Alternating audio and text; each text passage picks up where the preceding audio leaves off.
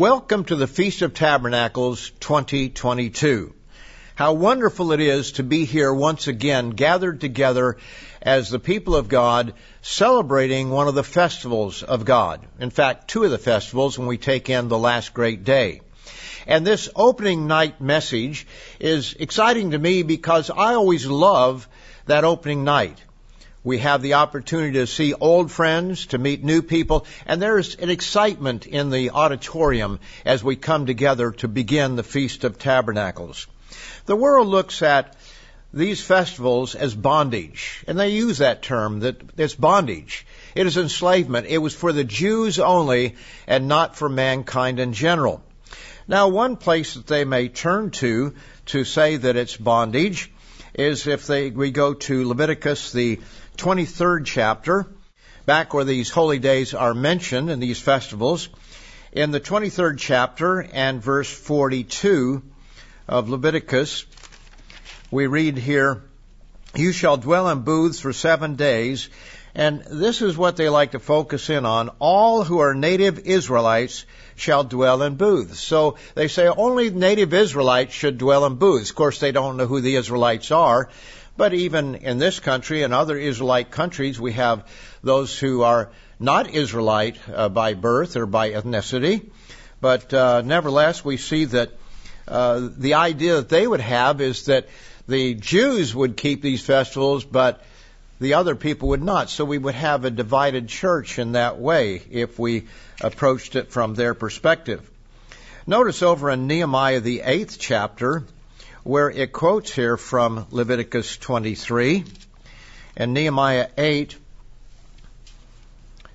and in verse 14, it says, "And they found written in the law which the Lord had commanded by Moses that the children of Israel should dwell in booths during the feast of the 7th month." So notice again it says that the children of Israel should dwell in booths during that time. Now, of course, this was the audience that it was being written to at that time. It was being written here to the Israelites, the Jews, the Israelites in general, but specifically Nehemiah is talking to the Jews, not the house of Israel. But, of course, it applied to the house of Israel, didn't it? Because we read that in Leviticus, the 23rd chapter. So we can't take something out of context and just say, oh, it only applies to the Jews or only applies to Israel. In fact, we find that idea is grossly in error. If we go back to Deuteronomy, the 16th chapter, again under Moses, we find that it is expanded to more than merely the Jews or Israelites. Here in Deuteronomy, the 16th chapter, and verse 13,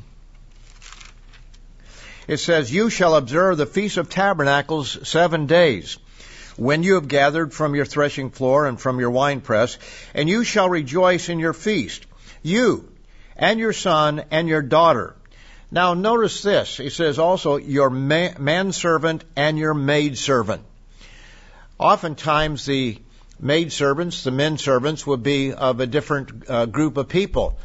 Certainly as time went on, they brought in slaves or servants from other areas, and they were manservants and maidservants. And we know that the children of Israel came out of Egypt as a mixed multitude. So did the children of Israel have to observe these things and all the strangers that were amongst them not observe them? Well, notice it goes on to say, "And the Levite, the stranger, and the fatherless and the widow who are within your gates." We know that Jesus kept the Feast of Tabernacles. We read of that in John the 7th chapter, and perhaps you'll have that read to you sometime during the feast, but you can look that up, that John tells us that Jesus kept the Feast of Tabernacles. He waited till his brothers went up. He said, "You go up to keep the feast," and then after they had gone up, he came up more secretly or privately and didn't speak out until the middle of the feast. But also, another passage of Scripture that no doubt will be read during this Feast of Tabernacles is the 14th chapter. And it's okay if we read these verses more than once. But here we see at the very end of the age, after Christ returns, because notice in verse 9 of Zechariah 14, "The Lord shall be king over all the earth. In that day it shall be, the Lord is one and his name one. And if you go back to the very beginning of the chapter, it says, behold, the day of the Lord is coming. And it talks about how his feet are going to stand on the Mount of Olives, and it's going to cleave in two. And there will be a river going out in both directions. And so this has not happened yet. This is yet in the future. And then we read down in verse 16, and it shall come to pass that everyone who is left of all the nations which came against Jerusalem. That's this great conflict that will take place at the very end. Shall go up from year to year to worship the King, the Lord of hosts, and notice, and to keep the Feast of Tabernacles. And it shall be that whichever the families of the earth do not come up to Jerusalem to worship the King, the Lord of hosts, on them there will be no rain. All the families of the earth are spoken of here. If the family of Egypt, clearly not Jews, clearly not Israelites, but if the family of Egypt will not come up and enter in, they shall have no rain. They shall receive the plague with which the Lord strikes the nations who do not come up to keep the Feast of Tabernacles. And then in verse 19, Zechariah 14:19, this shall be the punishment of Egypt, and the punishment of all the nations that do not come up to keep the Feast of Tabernacles. So very clearly, God intends all of mankind to keep the feasts, and to keep them in the way that Israel was to keep them, in temporary dwellings, as we shall see. So what is it that we are to do during these special days, especially this Feast of Tabernacles? What is it that we should focus on and do? Well, first of all, we have to learn to respect God and his wisdom. Let's go back to Deuteronomy 14 once again. Deuteronomy 14. And we'll notice verse 22. Says, you shall truly tithe all the increase of your grain that the field produces year by year. So each year we are to save up our tithe. And for what purpose? Well, this is not the tithe that goes to the church. This is for us to keep all of God's festivals, but especially the Feast of Tabernacles, when the lion's share of it will be spent. And he says, you shall eat before the Lord your God in the place where he chooses to make his name abide, the tithe of your grain, your new wine, your oil, etc. And it says, that you may learn to fear the Lord your God always. That we may come to learn to fear or respect God. Respect God's wisdom, because that is what is the problem in the world today. People don't respect God. They don't fear God. They don't believe that he knows what he's talking about. Mankind in general says, just like Adam and Eve, we want to determine right from wrong. And the end result of it has been disaster for nearly 6,000 years at this time. So we come together to learn to fear the eternal our God. Now, how do we do that? Well, certainly by the way that we live and how we conduct ourselves. But there's a more formal way that we also learn, and that's found in Nehemiah, the 8th chapter. Nehemiah 8. And let's notice beginning in verse 2. This was where they were keeping the Feast of Trumpets. Notice in the last part of the last verse in chapter 7, when the 7th month came, the children of Israel were in their cities. And then chapter 8, all the people gathered together as one man in the open square. And they told Ezra the scribe to bring the book of the law of Moses, which the Lord had commanded Israel. And so in verse 2 it says, so Ezra the priest brought the law before the congregation of men and women, and all who could hear with understanding on the first day of the 7th month. So this was on the Feast of Trumpets. And he read from it in the open square that was in the front of the water gate from morning until midday. And that's kind of what we do at the Feast of Tabernacles. In fact, they may have had longer services than our services. But we meet usually in the morning around 10 o'clock or 10:30, and we go till noon. So from morning until midday or noon. And they read from it in the open square. And then it says that the ears of all the people were attentive to the book of the law. Verse 4, so Ezra the scribe stood on a platform of wood, which they made for this purpose. And beside him, at his right hand, stood these other individuals. So they were on a platform of wood to rise above the people so they could see them and so that people could see them. It wasn't to exalt themselves over the people, but so that people could see. We do that all the time in various venues, not just us, but in political events and lectures of all kinds, so that people can see. And so they built this special platform so they could be seen by the people. And verse 5, Ezra opened the book in the sight of all the people, for he was standing above all the people. And when he opened it, all the people stood up, showing great respect there. And Ezra blessed the Lord, the great God. In other words, he prayed there. Then all the people answered, Amen, Amen. And they lifted up their hands and they bowed their heads and they worshiped the Lord with their faces to the ground. That's why we oftentimes do bow during prayer and worship. And then it mentions other individuals who did certain things, and the people stood in their place. Then they helped the people understand the law. That's in verse 7. So they read distinctly from the book in the law of God, and they gave the sense and helped them to understand the reading. That's what I'm trying to do right now, and that's what you will have happening all through this Feast of Tabernacles as ministers stand up and give sermonettes and sermons, and they try to make the book that we call the Bible, not just the law, the first 5 books, but all the Bible, meaningful and give the sense of the Scriptures. And we'll do the same as they have done. You know, God's way is the way of true liberty. The Passover pictures Jesus Christ dying for our sins, paying the penalty so that we don't have to die for all of eternity, but that we can be resurrected, that we can be set at free. We are liberated from death.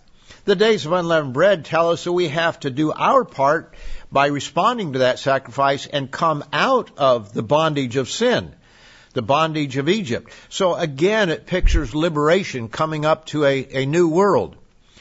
And when we go through the last day of unleavened bread and walk through that Red Sea, as it were, when we're baptized, we come up to a new way of life. We put to death the old man and come up to a new liberated individual. The day of Pentecost shows that we need God's help, and so God is calling us as first fruits, and He gives us the Holy Spirit to write that law in our mind and in our hearts, so that we can again be free from the penalties of sin. And even though we may be forgiven, sin still brings about various penalties, and some of them very harsh. The Feast of Trumpets show that God is going to rescue mankind. He's going to come back here and stop us from killing ourselves. And He's going to give us a new liberated life that is going to follow that. So He's going to liberate. He's going to rescue mankind from all of our terrible, destructive ways. And then the Day of Atonement pictures the great taskmaster of slavery, Satan the devil, being removed. And this Feast of Tabernacles then pictures the way of life, a different way of life, a different world from the first 6,000 years, which will be a way of liberation from sin, a time of rest, a time of coming into a new world. And we look forward to that, and we pray for God's kingdom to come to rule over mankind, to bring liberty to mankind. In 2 Peter, the 2nd chapter, though, we find that mankind does not respect the ways of God, the laws of God. In 2 Peter, the 2nd chapter, he's talking about, this is very similar to the book of Jude, talking about people who reject God, people who fight against God, people who have the way of Cain or the way of Balaam, who was going after unrighteous wages, or the angels who sinned. And in that context, he says here in 2 Peter 2 and verse 18, he says, "For when they speak great swelling words of emptiness," and isn't that true? We have these individuals out here who proclaim freedom in various ways. I'm reminded that I was talking with somebody here very recently who was telling us about a minister who came out of the apostasy and got up and stood up before the people wearing shorts and talking about how liberated he was because he didn't have to dress up to come to services. And you know, we dress before God and Jesus Christ. And we show honor and respect to God and Jesus Christ by coming here dressed up so that we can present ourselves in the right way. Remember that the children of Israel had to bathe and put on clean clothes when God came down, or Christ came down, because that's who it was, on Mount Sinai and gave them the law. We see them standing up when the book of the law was read. We don't do that, but nevertheless that was a sign of respect, and we must respect God as well. But these individuals promise us liberty from obeying God and frankly just rebelling against God. They themselves are slaves of corruption. For by whom a person is overcome, by him also he is brought into bondage. For if after they have escaped the pollutions of this world through the knowledge of the Lord and Savior Jesus Christ, they are again entangled in them and overcome, it says the latter end is worse for them than the beginning. So they promise us liberty. They teach that you can do whatever you want to do. We don't have to be underneath that law anymore.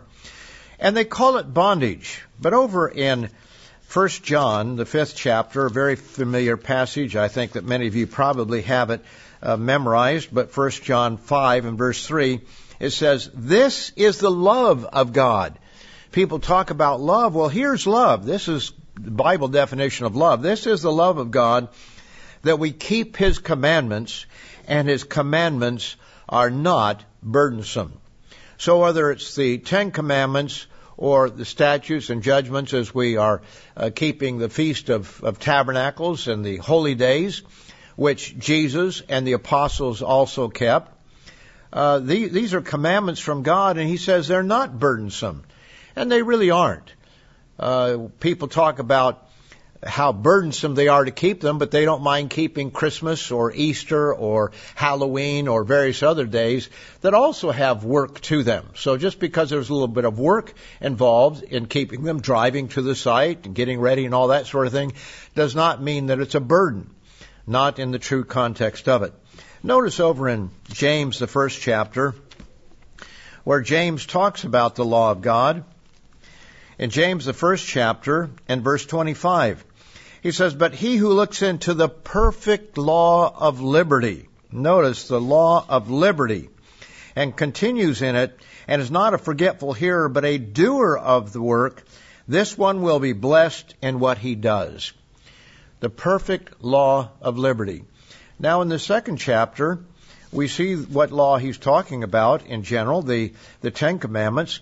In verse 8, "If you really fulfill the royal law according to the Scripture, you shall love your neighbor as yourself, you do well. But if you show partiality, you commit sin, and are convicted by the law as transgressors. For whoever shall keep the whole law and yet stumble in one point, he's guilty of all. For he who said, 'Do not commit adultery,' also said, 'Do not murder.' Now if you do not commit adultery, but you do murder, you become a transgressor of the law." And then in verse 12, this is James 2, verse 12, "So speak and so do as those who will be judged by the law of liberty." The law of liberty, God's law. The 10 Commandments specifically here, but the other laws of God, not just the weekly Sabbath, but the Sabbath that He gave us as special days that we are to remember, days that He's going to enforce, as we saw there in Zechariah the 14th chapter. When the whole world will be expected to keep the Feast of Tabernacles and come before God to learn to fear the eternal our God always. Let's go back to Nehemiah, and we'll notice that they kept the Feast of Tabernacles, not just the Feast of Trumpets, but if you read through there, you see that they also kept the Feast of Tabernacles. They found, verse 14, written in the law, which the Lord had commanded by Moses, that the children of Israel should dwell in booths during the feast of the 7th month. The word booths comes from hut or cottage or tent or tabernacle. It just means a place of temporary dwelling, a pavilion, as an example. So it's a place of temporary dwelling. And so they were to dwell in these temporary dwelling places. Now, they did it very literally by going out and getting branches from various kinds of trees that, frankly, we wouldn't have available to us in some areas, but nevertheless, that's what they did. And they made booths. They made temporary dwelling places. And then in verse 18, it says, also day by day, from the first day until the last day, he read from the book of the law of God. So that's what they did. They read from the book of the law of God, specifically the first 5 books of the Bible. And they kept the feast 7 days, and on the 8th day there was a sacred assembly according to the prescribed manner. Now notice a point here in verse 18, from day to day, or day by day. And that's why we do it here at the Feast of Tabernacles. I remember some 25 years or so ago, on the internet, there was a lot of stuff going on then as well as now, these various forums, and one young lady was saying that, well, where does it say we have to meet every day of the Feast of Tabernacles? Well, she said everybody she talked to said, well, it was just a tradition of the church. Well, it is a tradition. It goes all the way back to the time of Nehemiah. He says also day by day, from the first day until the last day, he read from the book of the law of God. Now we have more of the Bible today than they had then, but we read from the Bible, including the book of the law, all 8 days or all 7 days plus the 8th day, and we give the meaning of these things. So to learn to respect God and His wisdom is the big lesson that we have here at the feast. We also come to eat and drink and fellowship in a godly manner. And I say in a godly manner because some people focus in on this only. Oh, we get to go to the feast and spend money for whatever we want to, and they eat and they drink and they get drunk and they do all kinds of things, especially some of our younger people historically. I hope that we don't have that in the living Church of God, but historically, among some of the people, they would do those things. Even not just young people, but sometimes older people. They would think that, well, this is what it's all about, eating and drinking. But, the world can do the same thing. They can have their drinking parties. They can go off on vacation. They can go down on spring break to Panama City Beach and various places like that, and they can Daytona Beach, and they can have a big drunken brawl. And they do every year at spring break. But is that what the Feast of Tabernacles is all about? Not at all. We come to learn to fear God. That's the number one lesson there. But God wants us to enjoy the physical things that we do have. In Nehemiah, again, we're right here, verse 9, Nehemiah 8 and verse 9. It says, Nehemiah, who was the governor, Ezra the Levite, who taught the people, said to the people, this day is holy to the Lord your God. Do not mourn nor weep, for all the people wept when they heard the words of the law. They realized how wrong they had been all that time, and that was the reason they went into captivity. And now they're out of captivity, but even after they came out of captivity, they were drifting back into sin once again. And this was bringing them back to reality as they kept the Feast of Trumpets and the Day of Atonement, no doubt, it doesn't mention, but they would have obviously kept that. And the Feast of Tabernacles now, as they're coming up on. He says it's a holy time. He said to them, verse 10, go your way, eat the fat, drink the sweet, and send portions to those for whom nothing is prepared. Yes, it's okay to have some of the richer foods every once in a while. Not every day, but from time to time. And sweet things, whether it be sweet wine or something else that's sweet, within moderation, of course. And then send portions to those for whom nothing is prepared, remembering other individuals. Don't just get selfish at the time and spend everything on yourself and forget everybody else. This is a time to remember other individuals. And when you see somebody who might be by himself or herself, or a family that may not be able to do all the things that you're able to do, take them in. Sure, you can have your friends with you, but also reach out to others and make the feast wonderful for them. And it isn't just the food and the drink, but the fellowship and the fact that you care for them that is going to make it very special for them. And I hope we will do that, because that's what they were to do there. So it says, the Levites quieted all the people, verse 11, saying, "Be still, for the day is holy. This day is holy. Do not be grieved." And all the people went their way to eat and drink and to send portions and rejoice greatly, because they understood the words that were declared to them. In other words, the knowledge, the understanding they had is what they were really rejoicing over. And they were rejoicing as they ate meals together. They were talking about the things of God, the messages that were given there. And they were very excited about it. And I hope that we do the same, that we have the same excitement that they had.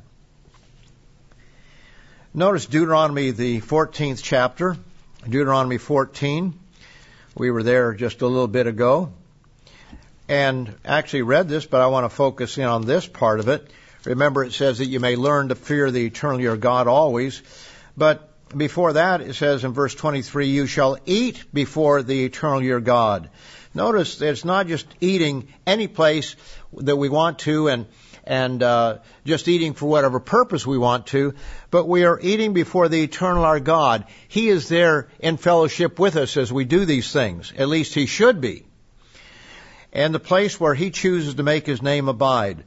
The tithe of your grain, your new wine, and your oil, the firstlings of your herds and your flocks, that you may learn to fear the Lord your God always. And then He says, if the journey is too far, turn into money. That's what most of us have. And we go there and we exchange that money in our hand for, verse 26, spend that money for whatever your heart desires, for oxen or sheep, a good barbecued a piece of meat, or for leg of lamb, for wine, similar drink, or for whatever your heart desires. You shall eat there before the eternal your God, and you shall rejoice, you and your household. So this is what God wants us to do. Notice over in Ecclesiastes, the 3rd chapter, Ecclesiastes 3, and this is found in more than one place, in verse 12, but it's found in more than one place in the book of Ecclesiastes that mentions this. Ecclesiastes 3, verse 12. "I know that there is nothing better for them, for mankind, than to rejoice and to do good in their lives, and also that every man should eat and drink and enjoy the good of all his labor. It is the gift of God." So when we're able to enjoy the fruits of our labor, we work, we get paid, we go out and we buy groceries, or if we are living off the land, we do it more directly. But we do that and we enjoy the fruits of our labors. It's not wrong to enjoy a good meal, especially with good company and with God in mind, where He's not left out of our conversation or what we're saying, what we're doing, where God is involved there.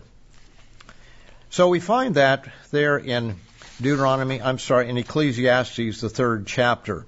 And you can read that in other places in this book. The third thing that we do, in addition to learning to fear God always, and eating and drinking, enjoying one another's fellowship in a godly atmosphere, fellowshipping, as it were, with Jesus Christ and God the Father, we also rejoice, which really goes very well together with this. And Deuteronomy, the 16th chapter, verse 14, it says, "You shall rejoice." And several other places it tells us to rejoice, to be happy, to be joyful. Not to think of all the bad things that are going on in the world necessarily. It's hard to escape them all. But to rejoice because we know what these days picture. We know there is a better world coming. And if you haven't read our booklet on Tomorrow's World, What It Will Be Like, please do so. Please review that and meditate and think about it. And allow that to empower you to want to be there and to want to tell the world about this wonderful world that is coming, when Jesus Christ and the saints will rule on this earth as the kingdom of God, ruling over mankind. In Leviticus 23 and verse 40, it says, "And you shall rejoice."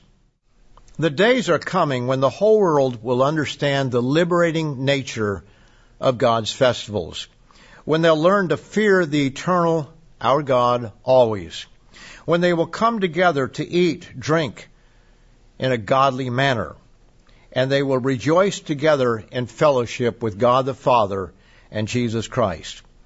In the meantime, we'll keep the feast ourselves as pioneers of a different world.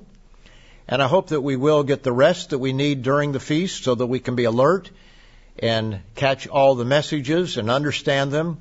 That we'll share the messages with one another in feasting and fellowshipping. And that we'll remember one another to show love and kindness to all. So let's get a good night's rest tonight and come back and let's rejoice in the liberating message of the Feast of Tabernacles.